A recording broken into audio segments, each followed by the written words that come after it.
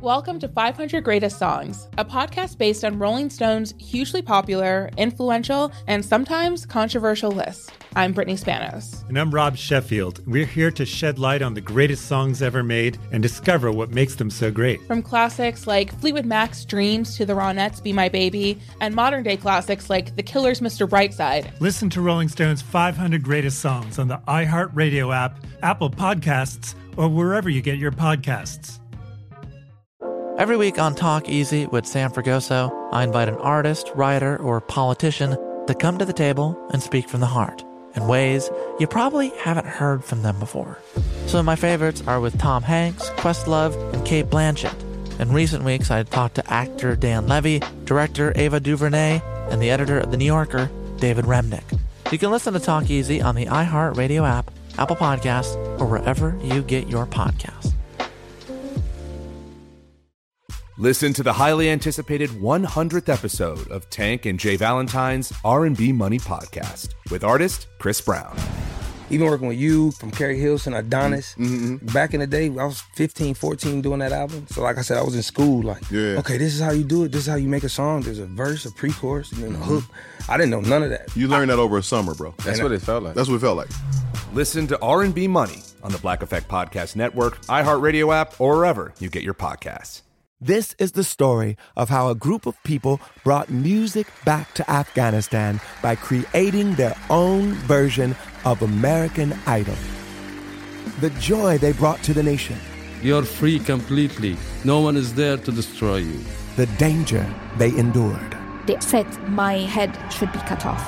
I'm John Legend. Listen to Afghan Star starting May 15th on the iHeartRadio app, Apple Podcasts, or wherever you get your podcasts. Drake turns down Grammys. Red Rock's biggest year yet. And how does Spotify Wrapped actually work? You're listening to The Biz Tape.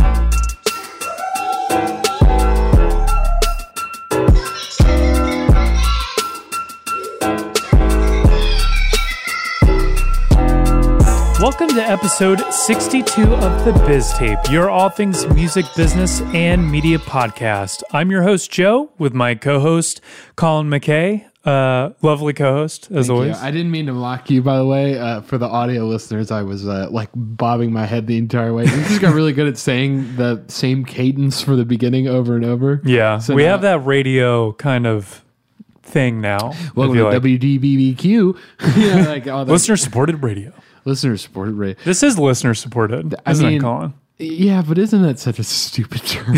I guess so. End of the day. But if you want to support us more, be sure to download this episode, or you can follow us Instagram, Facebook, Twitter, TikTok at The Biz Tape. Or is Facebook Meta now? Oh, man. Is that what it's called?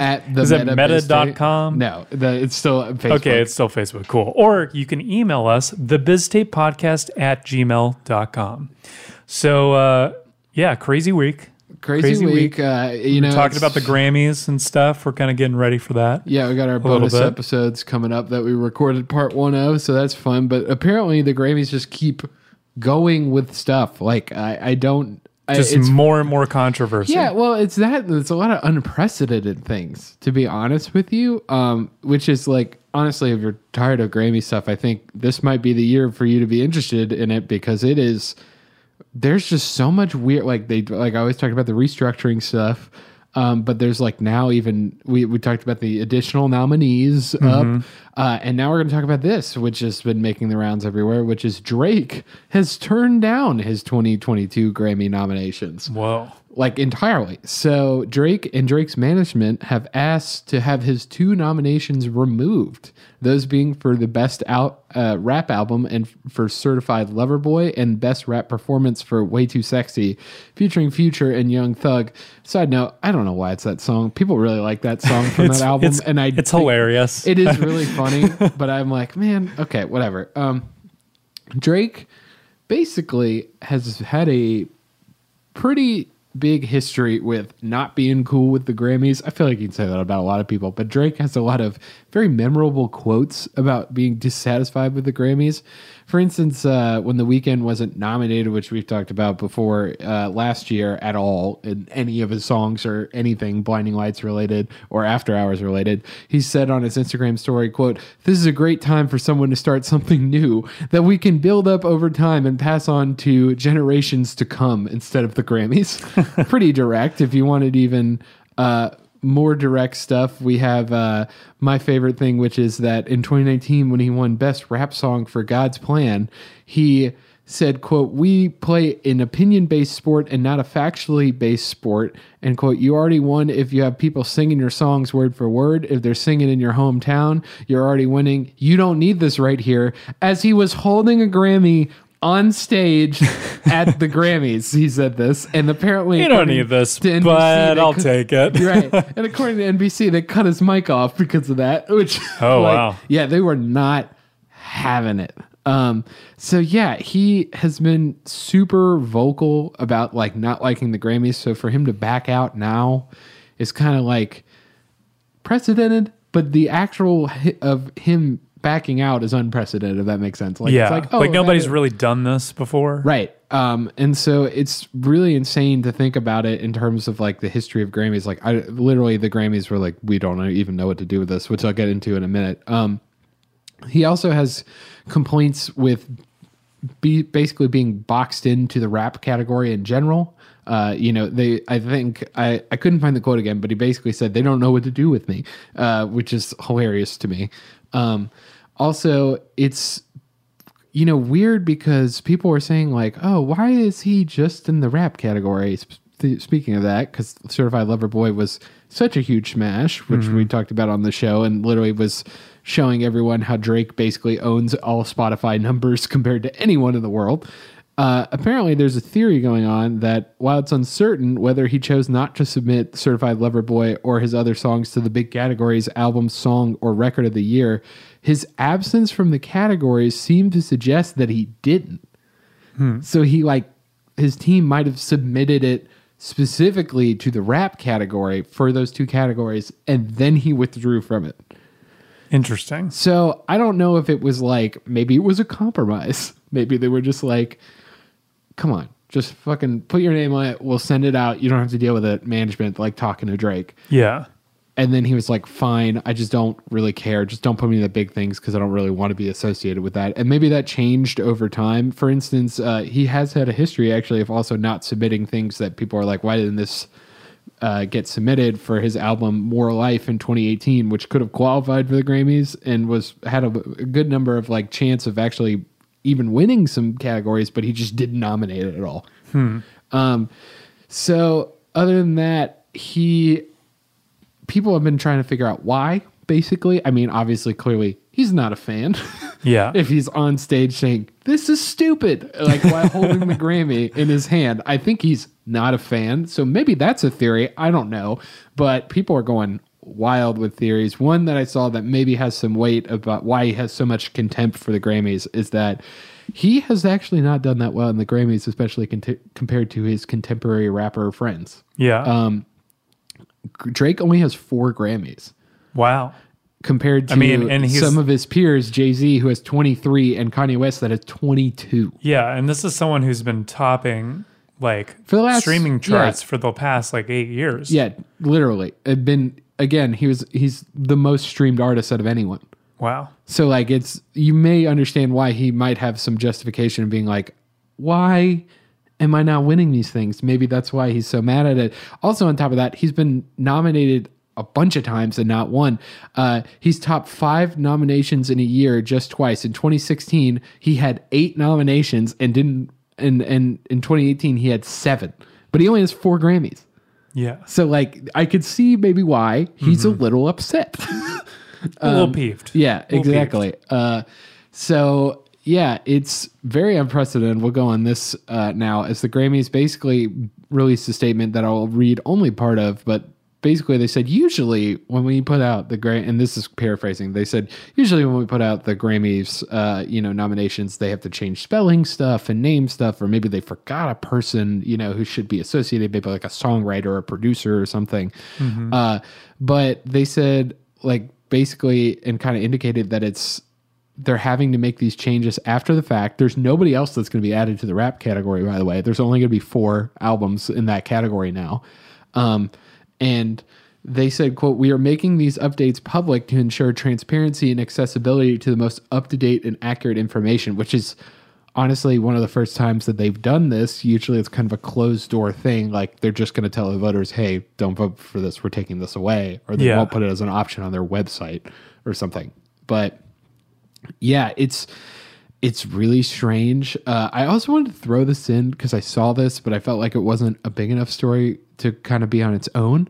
But I thought you would find it particularly interesting. And we can talk about this also, is that St. Vincent, Jack Antonoff, and Taylor Swift have all been removed from the sour credits of that album to, quote, fit with Grammy guidelines, as the Grammys wants to only award the Grammy to the active songwriters on the project, as opposed to those 3 that were added on after Rodrigo's song One Step Forward, Three Steps Back was found to be interpolated from Cruel Summer, which is the Taylor Swift song that was written by those 3 people, Taylor Swift, St. Vincent, and Jack Antonoff. They're still active songwriters on it. If they're named. Right. So we'll go back to that, but I wanted to throw that in there. So let's talk about Drake before we go to that. Drake, first off, Joe, do you have any theories why he's doing this, do you think? There's a lot being thrown around. Just kind of like the general, what people are saying? Well, what do you think, if you were Drake, if you try to go in his head, why do you think he's making such a stand against the Grammys and all that kind of stuff? In your opinion, I have my theories. To be honest, I don't really know. Obviously, I'm not Drake. News to me if I am. I'll wake up tomorrow, look in the mirror, and there I am. Drake I can see him trying to take a stand, being like, this is my moment to take a stand. Yeah, I can see that too. But, I also feel like it's almost like it's definitely a message to the Grammys. This is one of the biggest artists, especially the hottest artist right now in a rap category, that's saying, you're not listening to me. You're not putting my music into the forefront. And you're not listening to anybody. Really. And so I'm done playing ball. I'm going to take it away. That could be something that's happening.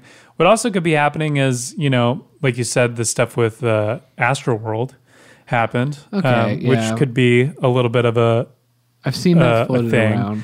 Yeah, people think because of the bad press of Astroworld, maybe Drake just wants to step back from the public in general. I think that's a little bit of a stretch, personally, because I think that for the most part, Drake has actually been pretty safe press-wise from that event. He's completely skirted that. Yeah, in my opinion. And I don't think that's really a factor when it comes to this. I do think it's more of a pride thing with Drake, where it's like, okay, I don't care anymore. I'm one of the biggest artists. I don't need this award to dictate whether I'm a huge artist or not. So I'm just gonna do it myself.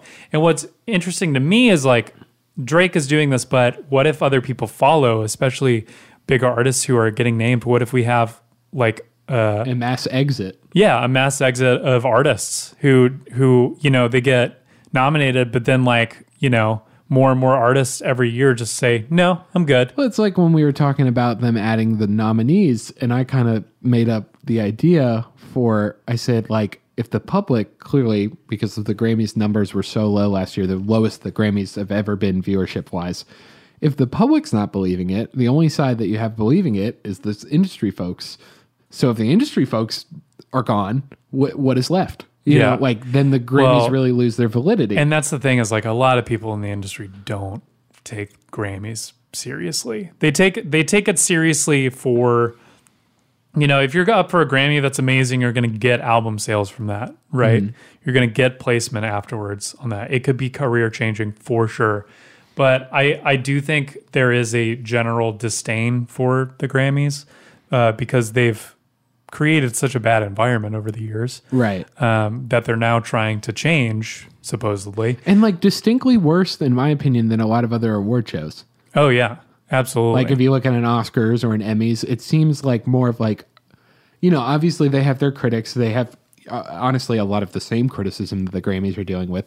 But they kind of, in my opinion, especially from television and movies, seem to have like this is to honor people, like it's to bring people up or to bring movies up and stuff like that. But the Grammys seem to have the exact opposite, where it's like you're bringing people down by not including them severely, and that's the focus that seems to be in the forefront of everyone's mind. Yeah, I agree. I think it's much more. If we're just looking at the broad scheme of how the Grammys work, or really how music versus film works, right? Film is generally you're going to have more people with a crew of people, right? For a film, and it's based that project. You're basically going to be working on that for like 2 years straight, like nonstop. But when it comes to music, I mean, a lot of people are working on a lot of different projects at a time. These teams are a lot smaller. But it is very much collaborative, and I would almost argue more collaborative than the rest of the entertainment industry, because it is so dependent on raising each other up, and it's kind of been that way for a long time. And I think people are kind of getting sick of their friends getting screwed over at these award shows and not getting the recognition they deserve, and tired of playing the game. And at a certain point, if you get to be Drake level and you have a choice of, do I really need to play this game or not? Like, do I financially I'm the need number this? one streamed person in the world. Then fuck it. Who cares? I don't want to do it, Yeah. And so it seems to me that it's like, this isn't that big of a, maybe in like decades ago, this would have been a big thing to Drake, but this is such a big thing to the Grammys. So I'll go into this and you can give your thoughts about it as well. As I really do think this is a bad time for the Grammys to have this happen to them, especially when we've talked about before, they've got rid of the nomination committees. They've tried to appear more inclusive. They've tried to have more of an open voting schedule. They've tried to show how they're trying to include many different acts of diverse backgrounds into the Grammys. There's even more, nominees than there's ever been. So to have someone now vocally be like, nah, I'm backing out, even though you've done all of this, maybe even they don't even know, Drake might not even know as much as the Grammys have done. Not that I'm trying to defend them severely here, but like the idea is like, this is a very pivotal moment for them to try to be like, we've changed our leaf. And this giant press event, I mean, I was seeing this everywhere with Drake and people being like, see, Grammys are finally getting taken down. People are finally making their stand like Drake here.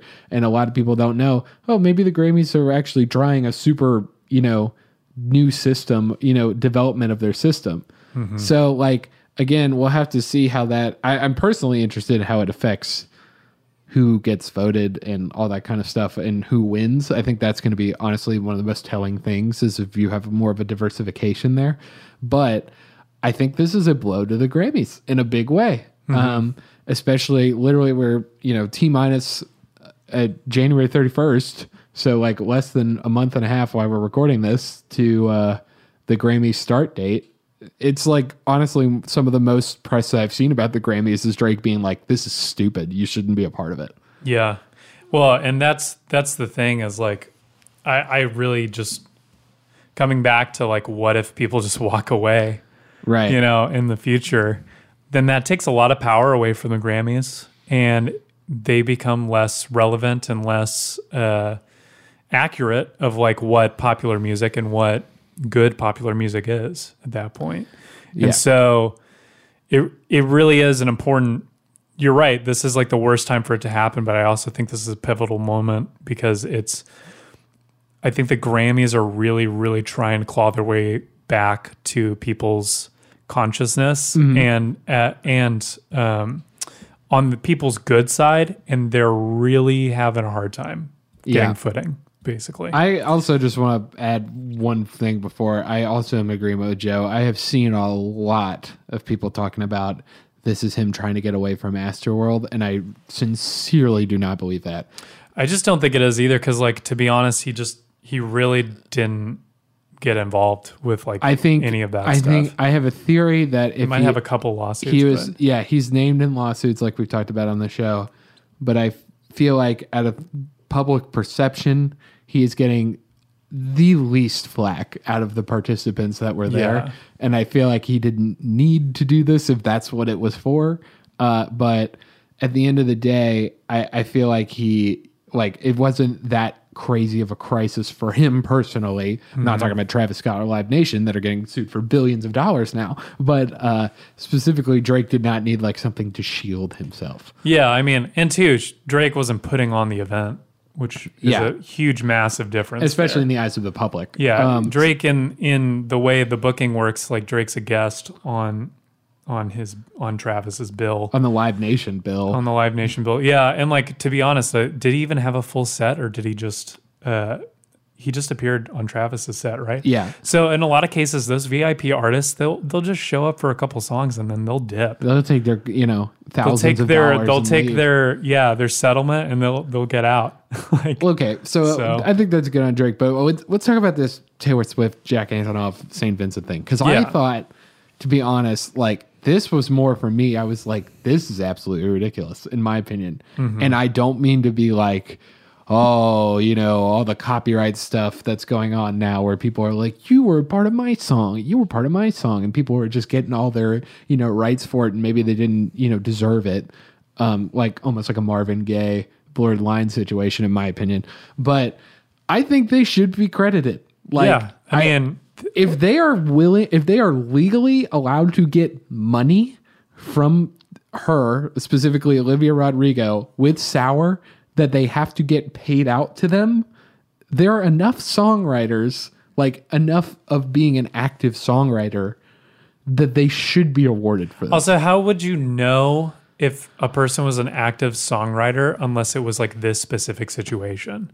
Because in a lot of times, in a lot of cases, if you're getting signed to some vast umbrella deal, right, you're going to have a producer's name on your song, even if that producer didn't even step into the room sometimes. I feel like there's no reason, if you already have the songwriting credit, which they will, we joke about how there's 50,000 songwriters on these songs and stuff, but at the same time, if you're not in that goddamn room or you don't have some legal claim to this, they will fight you tooth and nail not to put you in the songwriting credit. So if you're on it, you're on it. You're on it for a reason most of the time. Again, there are lawsuits that are like, oh, what's going on? But like clearly there's been an embrace from Rodrigo's camp and Taylor's camp to be like, yes, this is an interpolation. Like you're using, some of the melodic and elements of this song and putting it in your 1 step forward, 3 steps back song. Yeah. So I feel like it's like, that was an admittance that I used part of your song. Yeah, just because they did the work earlier doesn't mean that it isn't impacting now. Right. But that's my thing is like, they get the money from the publishing money, but they don't get the award. Like what? That's so strange to me. Yeah. It's like legally they said, you have this, you've done this song. It's very similar to our song. You admit that. We'll come to a settlement on that. Do you think Rodrigo would say that on stage? In terms of like this song is interpolated? Or like Taylor and Jack and, they should get awards too. I would be interested if Rodrigo wins specifically for the album category and went up there. I don't know. I could definitely see them kind of doing a middle ground, if that makes sense, by saying like, obviously I want to thank, my mother, my father, God, whatever. And then be like, I also want to thank my influences, specifically Taylor Swift and, maybe the work Jenner. of Jack Antonoff. Like I can imagine her like doing like a subtle, almost like a wink at the camera, like, like, just what like I mean. little slide in there. But like, also, I don't know what her situation is if like, we theorized on the show way back that maybe this stuff with her and Taylor is like coordinated to be like, let's not get into a giant legal battle. Let's, be like, we came to an agreement and we still like each other as people, which could be true.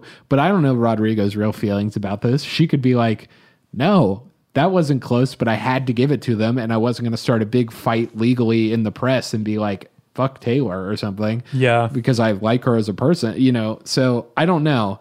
I would literally be like screaming at my TV. If she did, I would be like, good for you. Like, oh God, that was the worst pun in the world. I just realized that. I think we found our clip. Oh God. When you drive a vehicle so reliable it's backed by a 10-year, 100,000-mile limited warranty, you stop thinking about what you can't do and start doing what you never thought possible. Visit your local Kia dealer today to see what you're capable of in a vehicle that inspires confidence around every corner. Kia, movement that inspires. Call 800-333-4KIA for details. Always drive safely. Limited inventory available. Warranties include 10-year 100,000-mile powertrain and 5-year 60,000-mile basic. Warranties are limited. See retailer for details. Welcome to 500 Greatest Songs, a podcast based on Rolling Stone's hugely popular, influential, and sometimes controversial list. I'm Brittany Spanos. And I'm Rob Sheffield. We're here to shed light on the greatest songs ever made and discover what makes them so great. Every week, we'll pick a new song from the list and talk about their placement on the revamped 2021 list. We'll also have guests join us, ranging from the artists themselves to the producers, or simply other writers like ourselves who voted on them. From classics like Fleetwood Mac's Dreams to the Ronettes' Be My Baby, and modern-day classics like The Killer's Mr. Brightside and Britney Spears' Baby One More Time. There's so many fascinating stories that have been forgotten, like Midnight Train to Georgia starting with a phone call to Farrah Fawcett, or how the Yeah Yeah Yeahs inspired Kelly Clarkson's banger Since You've Been Gone and Beyoncé's Hold Up. Listen to Rolling Stone's 500 Greatest Songs on the iHeartRadio app, Apple Podcasts, or wherever you get your podcasts. Every week on Talk Easy with Sam Fragoso, I invite an artist, writer, or politician to come to the table and speak from the heart, in ways I imagine you haven't heard from them before. Some of my favorites are with Tom Hanks, Margaret Atwood, Questlove, Cate Blanchett, and Oscar Isaac. If that sounds like a varied group of people, it's because it is. I always wanted to make a show where one week we could sit with a politician like Beto O'Rourke, the next an author like Min Jin Lee, or TV titans like Bill Hader and Quinta Brunson. Basically, this is a podcast driven by curiosity and an abundance of research. Conversations where people actually start to sound like people. In recent weeks, I sat with Dan Levy, Ava DuVernay, Benny Safdie, and the editor of The New Yorker, David Remnick. You can listen to Talk Easy with Sam Fragoso on the iHeartRadio app, Apple Podcasts, or wherever you get your podcasts. I hope to see you there. Do you love Selena? Like, really love? Whether you saw her live, saw the movie as a kid, or saw her looks all over TikTok, there's no shortage of reasons to stan the Queen of Tejano. And Stan, we do over 3 whole episodes of our podcast, Becoming an Icon. We're reminiscing as lifelong Selena fans, sharing hot takes and telling her story. Listen to Becoming an Icon on America's #1 podcast network, iHeart. Open your free iHeart app and search Becoming an Icon. Moving on, what do you think is like the biggest venue you can think of, Colin? Like in scale? Yeah, in scale. Like where? What do you? Yeah. What's the venue that comes to mind? It's gotta be like a stadium. I would assume like some giant international like stadium where they do soccer or something like that. Yeah, like, something crazy, right? Yeah, like you're having hundreds of thousands of people in there. Or, yeah. Well, guess what? The biggest venue was this past year. No, it was Red not. Rocks Amphitheater was the biggest earner globally. It's the biggest venue of like global earning venue in the world, Colin. Isn't that insane? I don't think people realize quite how insane this is. So viewed as an underdog venue by the industry, Red Rocks Amphitheater in Colorado has beaten out massive venues such as Madison Square Garden in New York City and T-Mobile Arena in Las Vegas by selling a total of 996,000 tickets, thus making it the most successful venue globally this year. Just to put that into perspective, how big of a deal this is, the capacity for Red Rocks is about 9,000 people, while Madison Square Garden is 20,000. Oh my God. Yeah. And Red Rocks beat Madison Square Garden out by a massive 750,000 tickets. 750,000 tickets. Okay, this is what I was wondering. So you're telling me, I thought when you said like most successful venue, I thought it was going to be like a profit margin thing or something. They're beating them out by tickets? By tickets. And you know how much they made this year? They made $61.6 million. Nice. That's insane for a venue this size. So it was very successful, but the venue did struggle with increasing their staffing, especially in the security department, which forced fans to experience longer than normal lines and slower processes during the concerts. However, fans were obviously not deterred and continued to support and attend concerts at the venue.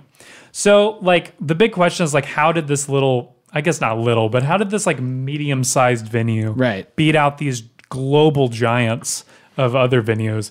Well, the thing is, during the reopening of venues from the pandemic, Red Rocks has something over the rest of the world's venues.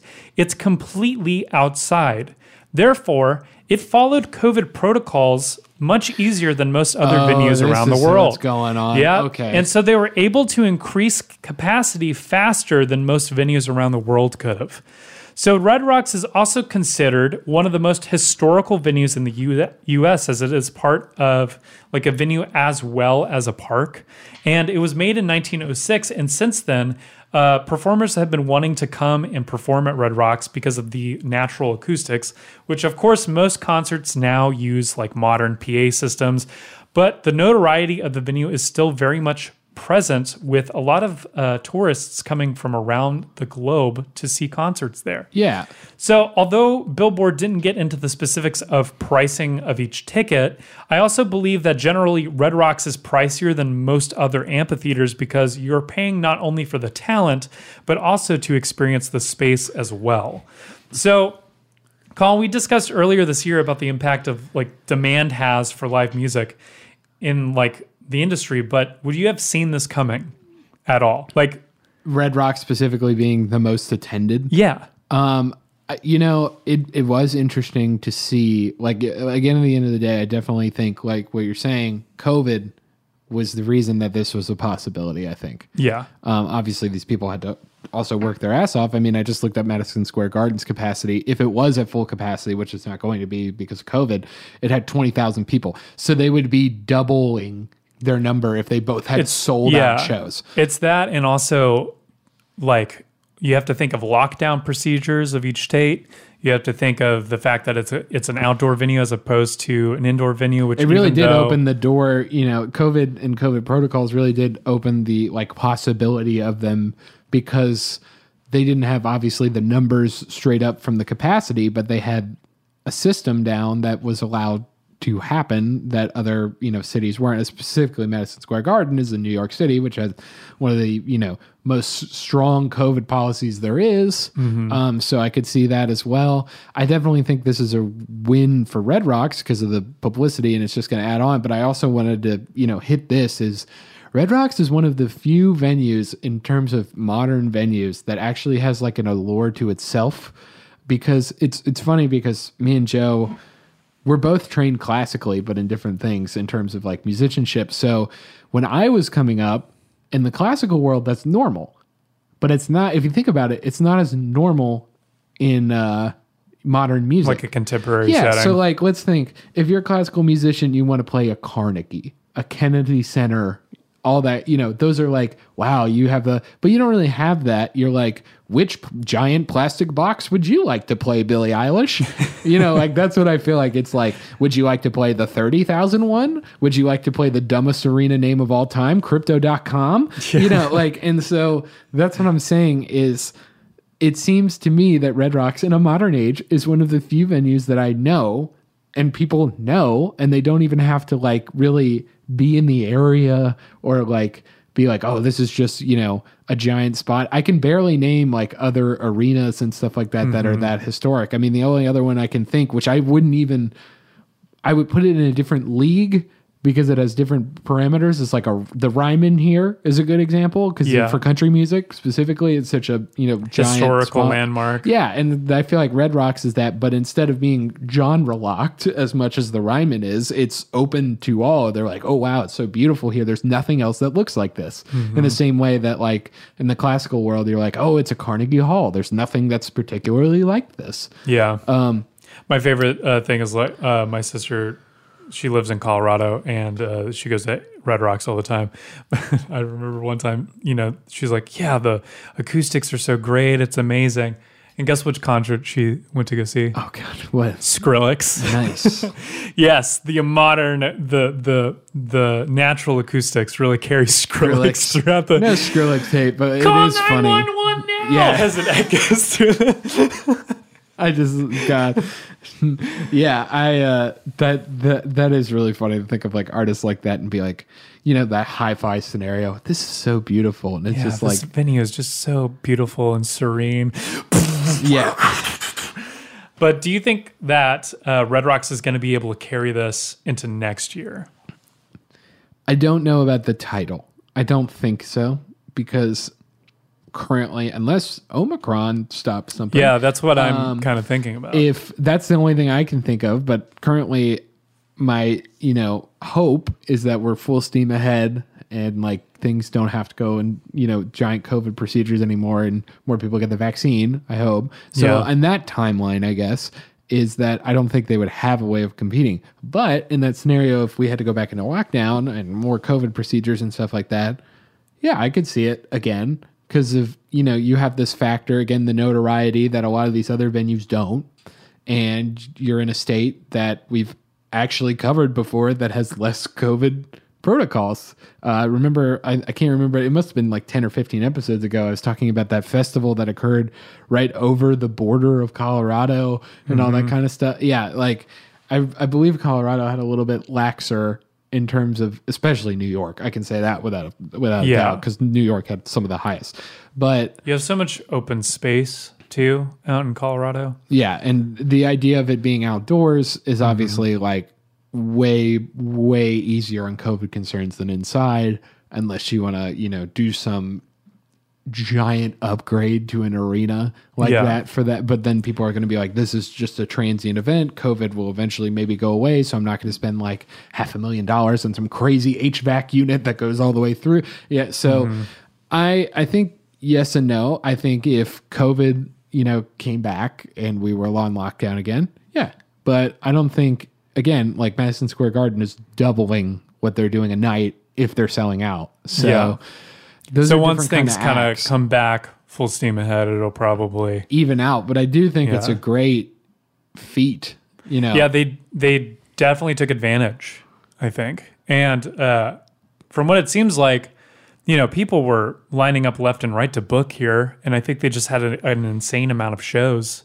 a week. That's the other thing we didn't talk about. Obviously, if you're a band and you're still trying to play and it was like more COVID central, Red Rocks is probably on the docket as one of the few 10,000 minus outdoor venues that's set up and nice. Yeah, in a recorded setting too. Right. People want to play at Red Rocks and record their sets at Red Rocks. Yeah, I remember Wolfpack did that same thing, and a bunch of other bands have done that same thing before because they just really like the the aesthetic and the acoustic stuff in there. Yeah. Which I've talked to people who've mixed in there, and they say it's very interesting. It's like a very unique sound because it reflects off the actual rock and all that kind of stuff. So it's just got its own kind of sound that people aren't used to. So but man, I can't believe that. Man, this is just so serene. It's so nice out here.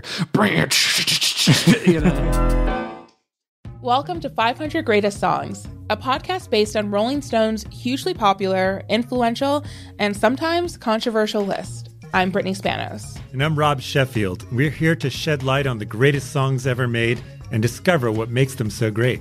Every week, we'll pick a new song from the list and talk about their placement on the revamped 2021 list. We'll also have guests join us, ranging from the artists themselves to the producers, or simply other writers like ourselves who voted on them. From classics like Fleetwood Mac's Dreams to the Ronettes' Be My Baby, and modern-day classics like The Killer's Mr. Brightside and Britney Spears' Baby One More Time.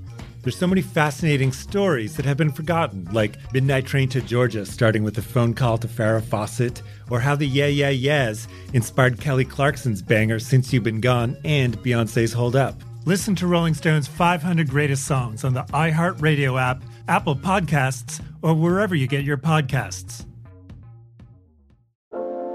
Every week on Talk Easy with Sam Fragoso, I invite an artist, writer, or politician to come to the table and speak from the heart in ways I imagine you haven't heard from them before.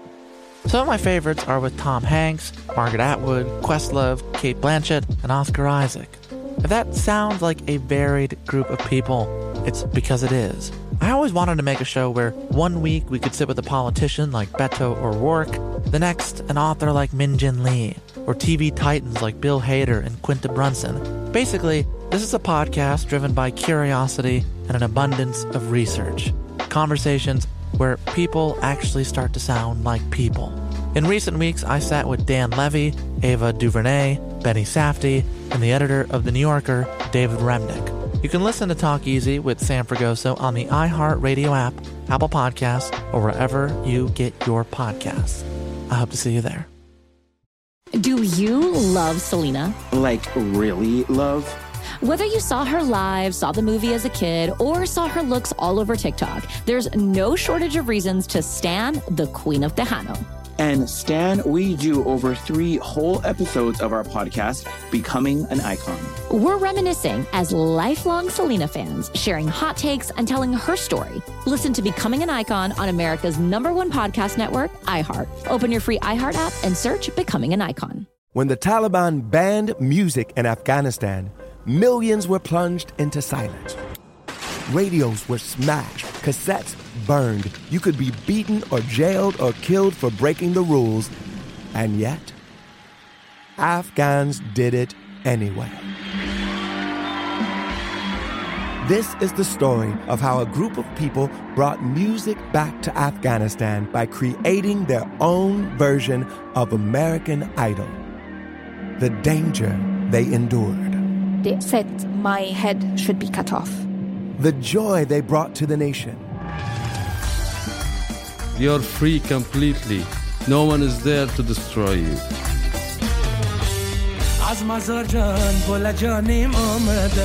I'm John Legend. Listen to Afghan Star starting May 15th on the iHeartRadio app, Apple Podcasts, or wherever you get your podcasts. Let's get on to the next thing. Spotify Wrapped. Let's talk about this. Ooh, I love Spotify Wrapped, Colin. Okay, I do love it. Unless you're a YouTube music user like me and you can't do shit. I still haven't I made that TikTok, which you may have seen on my TikTok about me bitching about YouTube music not having anything like this. Still have not got the crappy YouTube music feature, by the way, that is supposed to be kind of like the Wrap. Still don't have it, even though they say I should have it. Anyway. It's coming in the mail. Yeah, that's how slow it's coming. Anyway, I want to talk about Spotify Wrapped because Spotify Wrapped, I feel like, is a huge thing for our industry in terms of getting, you know, great notoriety for all these different artists and all that kind of stuff, especially in the lower songs. It's pretty insane. Like when, you know, if some random little act or something is your favorite song, you're basically giving publicity to everyone that you know when you put it on your Facebook page or Instagram page and being like, oh, wow, this song is so good. This was this person's #1 song. Yeah. It's got to be good. I want to listen to it.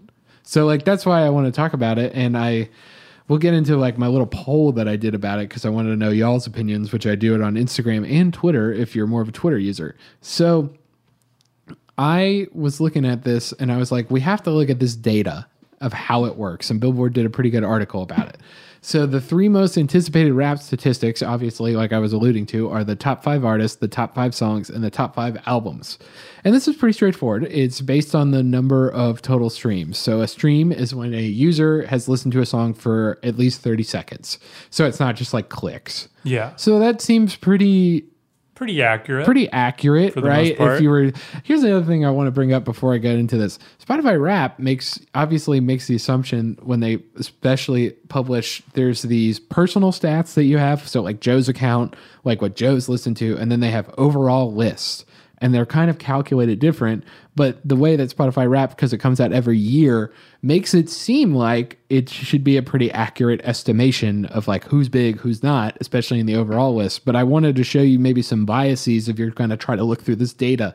So overall, like the overall charts, let's say like the big top 5s and all that kind of stuff that is calculated from everybody is actually only calculated from January 1st through November 27th, which makes sense because they have to compile the data. And then apparently the personal ones, they don't even give a date when it stops. They just say it's a few weeks before the launch. So like, I'm assuming it's probably around the middle of November, if not the early Novembers. Mm-hmm. Then this is where the bias kind of starts, which is interesting to look at. So with that in mind, that this has some bias to it because of the release window, songs that are released earlier in the window have an advantage for obvious reasons. They have months and months to rack up streams. So, for instance, the number one stream song on Spotify was Driver's License by Olivia Rodrigo. And other than it having crazy breakout success, it may be on here because it's honestly probably the best date for it to chart on this chart specifically, because it was released January 8th. So the number 2 one is Montero, Call Me By Your Name, which wasn't released until 3 months later. So obviously you can go, well, one song might have a lot more hype and break through even because of that, but Olivia Rodrigo innately is going to have more streams most of the time. Let's say they have the same popularity because they're 3 months before. Yeah. So that can impact a lot of like all this data in here. Although it can also work the other way where you rise into prominence in the year. A good example of this is the Levitating remix by Dua Lipa, which features DaBaby, which was released in 2020, but then came back up into the first half to be in the top 5 songs. Yeah. So what's interesting is maybe some of you are like screaming at your phone right now thinking, well, Colin, obviously, if you're not on this year's list, you're going to be on next year's, like, because that's just how it works. So you don't fit in there. You'll just be in the next year. Then, like, there's no bias. Well, here's the thing. The last 6 weeks of the year, they don't count at all. So At all? At all. Doesn't accrue. Yeah. Traditionally, they don't, like, count it. Wow. I mean, maybe they'll change next year. Who knows? But, like, they just don't count it. So we could all be streaming crazy weird shit. We could get, Aqua by Barbie Girl to be the number 1 song on Spotify, and no one would know. No one would know. Only we would. And I don't know what solace we would get from that. Anyway, here's a good example of albums that might get a little bit messed up from this is Adele's 30, which was released right on the edge of the cutoff. Shit. So some managers like, God damn it. Well, obviously this is a giant advertising event. This might be another thing to consider if you're releasing a giant album for an artist, because you get even more press from it because it literally goes to everyone's phones. Yeah. What's better than a mailing list? You know what I mean? Literally, it goes straight to your phone of the app you use all the time. So it could negatively affect them. But I mean, Billboard and I were also going to assert that Adele has the ability to just be crazy in terms of like rotations later on in the year when they start counting it. But this could affect severely smaller creators. Let's say if somebody was having a breakout song during this time. I guess if you listen to Christmas music, whatever, sorry, Mariah Carey, you're not getting on here no matter what. Yeah, it's Wait, weird. You're not listening to her song in July? Okay, I do listen to some Mariah Carey. Okay, but let's keep moving. Anyway, another thing that people were talking about, which I thought was really interesting, is the top albums category seems straight enough. Like, you don't think there'd be any problems with, we just count the amount of streams for the album. But think about that a little bit deeper. It counts the track streams. So, in a way, it favors albums that are longer. Yeah. So if you have, maybe more of like an album that's thematic or conceptual. Some examples are saying like CLB and Donda, which are up there, because they have so many tracks and they encourage people to listen through, like experience Donda, for example. They would probably they have a better chance of being in the upper top albums compared to other artists that maybe are a collection of just singles that are like, this song's pretty good, this song's pretty good, as opposed to, telling your fan base, oh no, this is a thematic thing, you want to listen to all the songs. Lastly is a really obvious one, is artists with longer careers, and especially the artist category. If you just have more repertoire to listen to, then you're going to just accumulate streams bigger. You know what I mean? So, for instance, that's why you saw no Olivia Rodrigo, which it's kind of, you get into this whole gray area about top 5 artists. And if you think of Wrapped as the year in review, I don't know if that's that accurate. You know what I mean? At the end of the day, because it's like Olivia Rodrigo was such a big thing for this year. So for her not to be in that category whatsoever, it's kind of strange. But then you think about it, like, how's she going to compete with a Justin Bieber who has been, literally going since 13 years old and now is in his 20s? Well, what are you going to do? You know what I mean? So that's kind of the whole thing with it, is that I think it really brings up, with any chart, but especially these Spotify charts, and I will also go into Billboard charts as well, and all the other various charts you see on a Rolling Stone, you really have to look at the data and how it's collected. Like, you don't have to be a statistician, and be like, oh, I look through all this, comb through all this data, but you will see crazy different statistics based on how the data is taken. I mean, that's how you literally get bias and, in some cases, malicious data, obviously for more serious things in life, but also could be for this, which is also me and you's favorite joke, which is, I won the best country Neanderthal award in Lower Tennessee. Like, it's like, okay, I was on the adjectives. top 10 Neanderthal country album chart. Right. I don't know why Neanderthal came in my head, but here we are. Anyway, but like, I did ask people, I said, is Spotify Wrapped or Spotify's top artists, albums, songs, etc. an accurate depiction of success / popularity, which the Instagram people, most of them said no. I believe it was about 70%, 80% of them said no to that, which is good, but it is 20% of them do think that. So there's, if we expand that out, you could have, close to a good majority of people that think, oh, this is what everybody, almost a bandwagon effect, where this is what everybody else is listening to. I should be listening to it too. But it's not necessarily like as much a year in review as you want it to. Yeah. I do think that it does definitely, and you could probably expand about this more, it is really helping, the rich get richer in terms of like the way the advertising is and the way the data is collected. Yeah, absolutely. I mean, favoritism is rampant in the streaming industry in general. But I do think it's just skewed to what it thinks you're gonna be doing. You know what I mean? Even like, I feel like even, I wonder with some of the stuff it's showing you of like the popularity stuff, if it's skewing to you. Yeah. Cause like, it's like, oh, well, this user has a higher percentage chance that they're actually going to click and listen to this record as opposed to this person. I could see that. I could also see, hey, we know you like this person already.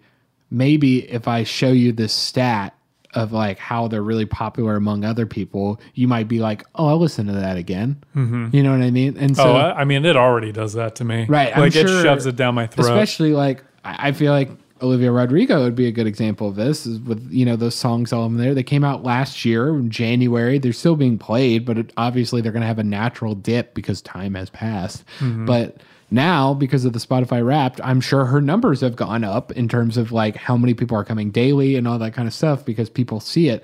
And they're like, I want to listen to that again. And right. Then they go back to their 2021 playlist and then they click on her. Yeah, and I just want to stress is like, that's why I want to talk about the biases, is specifically this, is because Spotify Wrapped, for a lot of people, in my opinion, feels like a year in review of what's going on, but it's not as straightforward as people think, and there's some parameters that just affect different types of music in different ways. So mostly in the overall charts, I will say, usually your specific Spotify is a little bit less biased because it's mostly just counting numbers, but you and your friends and your friends' friends are creating hundreds of advertisements for these artists, basically by being like, hey, isn't this fun? I think my mom sent me it, which is really funny to say. She sent like, Spotify has found a way to be like, oh, cool, we're collecting your data. Isn't that sweet? Everybody else is against it, but if it's Spotify, yeah, it's but sick. Colin, they give us a cool graph. They give us cool graphs at the end of it. Can we talk about that fucking... The graphic design? Yes. All right. Everyone is going in on the graphic design, and I will be honest. No. Everyone's going in on the one slide of okay, yeah. design. And you know what? I remember seeing a TikTok of a graphic artist actually like defending it, because they were saying like, graphic design is supposed to be freeing. Well, like, you're supposed to, like, it's an art form, and you don't really have to like be like held down by the standards. But like everyone else was like, yeah, but it still like looks bad. And we're specifically talking about the genre page. Yeah, where it has the squish text and then next to it is the actual text. And like it's supposed to mimic like a graph, but it doesn't look good enough. You know what I mean? Right. Like it doesn't bode well. I would have liked the bars and then like a stylized text to the side or something. That's all I wanted were the bars. Would have been cool is like a photo inside of it would have been cool or something like that. Or like a design to be like, this is indie rock. And maybe it was like a bunch of guitars or something in the thing. I don't know. Yeah. Something a little bit cooler than whatever the hell that font was. Also, very much enjoy everyone making fun of like, you understood the assignment. You know, like all that kind of stuff where it's like, all right, back off. Like, I just want to see what my stats are. I don't need to see this the entire time. My favorite was the aura page. Oh my God. I looked at it. I shit you not, Colin. I looked at that page and I go, is something supposed to happen? Or am I just looking at this color brick? Right. Oh man. I don't understand. Anyway, I mean, it works. It clearly works. It's like people still posted those graphics. Right. We can still, I will say that I did not see the genre one as heavy, but for obvious reasons, not for just the graphic design, because people aren't going to be like, wow, you listen to Bubblegum Pop a lot? Isn't that sweet? No. Yeah, I definitely think it's a huge part of our industry now. YouTube music. It's a huge part of it, and I need you to do some shit for it. Or honestly, I'll defend my Apple bros here. Apple people, like, I don't understand why they don't do it as sweating. well They're either. like, please give us cool graphs. Welcome to 500 Greatest Songs, a podcast based on Rolling Stone's hugely popular, influential, and sometimes controversial list. I'm Brittany Spanos. And I'm Rob Sheffield. We're here to shed light on the greatest songs ever made and discover what makes them so great. Every week, we'll pick a new song from the list and talk about their placement on the revamped 2021 list. We'll also have guests join us, ranging from the artists themselves to the producers, or simply other writers like ourselves who voted on them. From classics like Fleetwood Mac's Dreams to the Ronettes' Be My Baby, and modern-day classics like The Killer's Mr. Brightside and Britney Spears' Baby One More Time. There's so many fascinating stories that have been forgotten, like Midnight Train to Georgia starting with a phone call to Farrah Fawcett, or how the Yeah Yeah Yeahs inspired Kelly Clarkson's banger Since You've Been Gone and Beyoncé's Hold Up. Listen to Rolling Stone's 500 Greatest Songs on the iHeartRadio app, Apple Podcasts, or wherever you get your podcasts. Every week on Talk Easy with Sam Fragoso, I invite an artist, writer, or politician to come to the table and speak from the heart, in ways I imagine you haven't heard from them before. Some of my favorites are with Tom Hanks, Margaret Atwood, Questlove, Cate Blanchett, and Oscar Isaac. If that sounds like a varied group of people, it's because it is. I always wanted to make a show where one week we could sit with a politician like Beto or Rourke, the next an author like Min Jin Lee, or TV titans like Bill Hader and Quinta Brunson. Basically, this is a podcast driven by curiosity and an abundance of research. Conversations where people actually start to sound like people. In recent weeks, I sat with Dan Levy, Ava DuVernay, Benny Safdie, and the editor of The New Yorker, David Remnick. You can listen to Talk Easy with Sam Fragoso on the iHeartRadio app, Apple Podcasts, or wherever you get your podcasts. I hope to see you there. Do you love Selena? Like, really love? Whether you saw her live, saw the movie as a kid, or saw her looks all over TikTok, there's no shortage of reasons to stan the Queen of Tejano. And Stan, we do over 3 whole episodes of our podcast, Becoming an Icon. We're reminiscing as lifelong Selena fans, sharing hot takes and telling her story. Listen to Becoming an Icon on America's #1 podcast network, iHeart. Open your free iHeart app and search Becoming an Icon. When the Taliban banned music in Afghanistan, millions were plunged into silence. Radios were smashed, cassettes burned. You could be beaten or jailed or killed for breaking the rules. And yet, Afghans did it anyway. This is the story of how a group of people brought music back to Afghanistan by creating their own version of American Idol. The danger they endured. They said my head should be cut off. The joy they brought to the nation. You're free completely. No one is there to destroy you.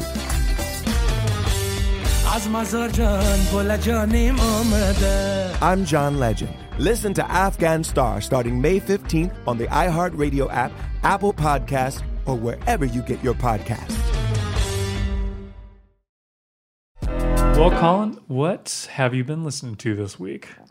Oh man. First off, I'll talk about Wolfpack has a new song that I really like that they release on their YouTube in Wolfpack fashion. That's literally, it's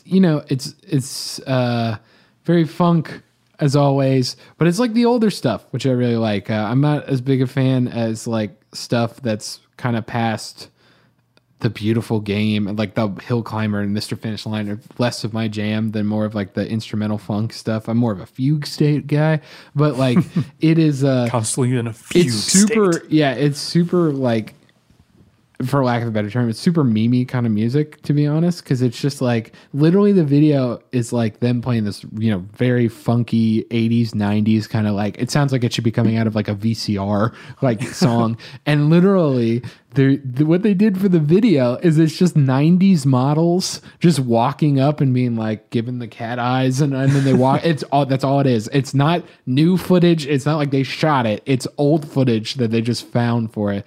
The other one I really like is a song that my spouse showed me from TikTok, but also our friend Hunter really likes is Pink Pony Club. Ooh, interesting name. Yes. Funny enough is my spouse was just like singing the song like Pink Pony Club. And I was like, what are you saying right now? Like we're just in the car and they were like, this song. Yeah, there was no it wasn't like we were talking about ponies or just the color dead pink silence or and then club. Pink Pony Club. Right. And so their name is Chappelle Rowan, is I believe how that's pronounced. And the Pink Pony Club's pretty cool. I like it. It sounds really stupid, but they like kind of roll into the absurdity, but you really get like what they're trying to say out of it. It's just about having fun and like being yourself kind of. And being a pink pony. Being at a pink pony club is like the whole thing. And they even play on like how stupid of a term that is, which is what I like about it. But it's very new. It's from 2020. And I honestly was like, how have I not heard this song before? It's very vibey and it's like, it starts out as this like piano solo kind of song, and then it just like evolves into this greater, giant regular pop song with synths and stuff. So I dig it. Yeah, sick. It's almost like a Pink Pony Club sound. That's it. That's how I describe it. Hell yeah. Well, I've been listening, like a lot of people, to the new Joshua Bassett EP, which if you want some Olivia Rodrigo tea, maybe you should check it out. That was if you're in on guy that she dated. She dragged, basically. And then he came out as bi afterwards. And then it was like, it's very messy. It's all over the place. I will say the songs are great. Okay. He has an interesting voice, and he also has a very interesting way of enunciating, like the way he says crisis and stuff. And I think it would turn some people off of it, but I actually kind of like it because it's like, I don't know, it's just an interesting way for him to sing. Not as intense as, the Olivia Rodrigo stuff. It's more of just like him being like, please leave me alone. I didn't ask for this. Please leave me alone. According to him, she broke up with him. But, you could just check that out for yourself. But listening to the New Radicals. We love the New Radicals. We do. Big news. The new Mitski stuff dropped. Oh, finally? Yeah, listening to that. Heart Lightning, The Only Heartbreaker, it's only 4 and songs. For the Knife. Yeah. But, Colin, I guess, should we just head to the Pink Pony Club and kind of debrief from a long day of Grammy battles? And just keep on dancing at the Pink Pony Club. Guys, thanks for listening to the Biz Tape, your all things music business and media podcast. We really appreciate it. If you would download the episodes, follow us on the various social media, you're going to guess it. It's the Biz Tape. Joe, are you surprised about that we got that handle? I am a little surprised, actually. There wasn't so many Biz Tapes out there. Yeah. I thought there would be an abundance of Yeah, right. I thought we were going to be like Biz Tape 683. It's like a gamer tag. Right. Big Biz Tape 683-420-69. Anyways, guys, thanks for listening. We'll see you next time. Welcome to 500 Greatest Songs, a podcast based on Rolling Stone's hugely popular, influential, and sometimes controversial list. I'm Brittany Spanos. And I'm Rob Sheffield. We're here to shed light on the greatest songs ever made and discover what makes them so great. From classics like Fleetwood Mac's Dreams to the Ronettes' Be My Baby, and modern-day classics like The Killer's Mr. Brightside. Listen to Rolling Stone's 500 Greatest Songs on the iHeartRadio app, Apple Podcasts, or wherever you get your podcasts. Every week on Talk Easy with Sam Fragoso, I invite an artist, writer, or politician to come to the table and speak from the heart in ways you probably haven't heard from them before. Some of my favorites are with Tom Hanks, Questlove, and Cate Blanchett. In recent weeks, I talked to actor Dan Levy, director Ava DuVernay, and the editor of The New Yorker, David Remnick. You can listen to Talk Easy on the iHeartRadio app, Apple Podcasts, or wherever you get your podcasts. Listen to the highly anticipated 100th episode of Tank and Jay Valentine's R&B Money Podcast with artist Chris Brown. Even working with you, from Carrie Hilson, Adonis. Back in the day, I was 15, 14 doing that album. So like I said, I was in school okay, this is how you do it. This is how you make a song. There's a verse, a pre-chorus, and then a hook. I didn't know none of that. You learned that over a summer, bro. That's what it felt like. That's what it felt like. Listen to R&B Money on the Black Effect Podcast Network, iHeartRadio app, or wherever you get your podcasts. This is the story of how a group of people brought music back to Afghanistan by creating their own version of American Idol. The joy they brought to the nation. You're free completely. No one is there to destroy you. The danger they endured. They said my head should be cut off. I'm John Legend. Listen to Afghan Star starting May 15th on the iHeartRadio app, Apple Podcasts, or wherever you get your podcasts.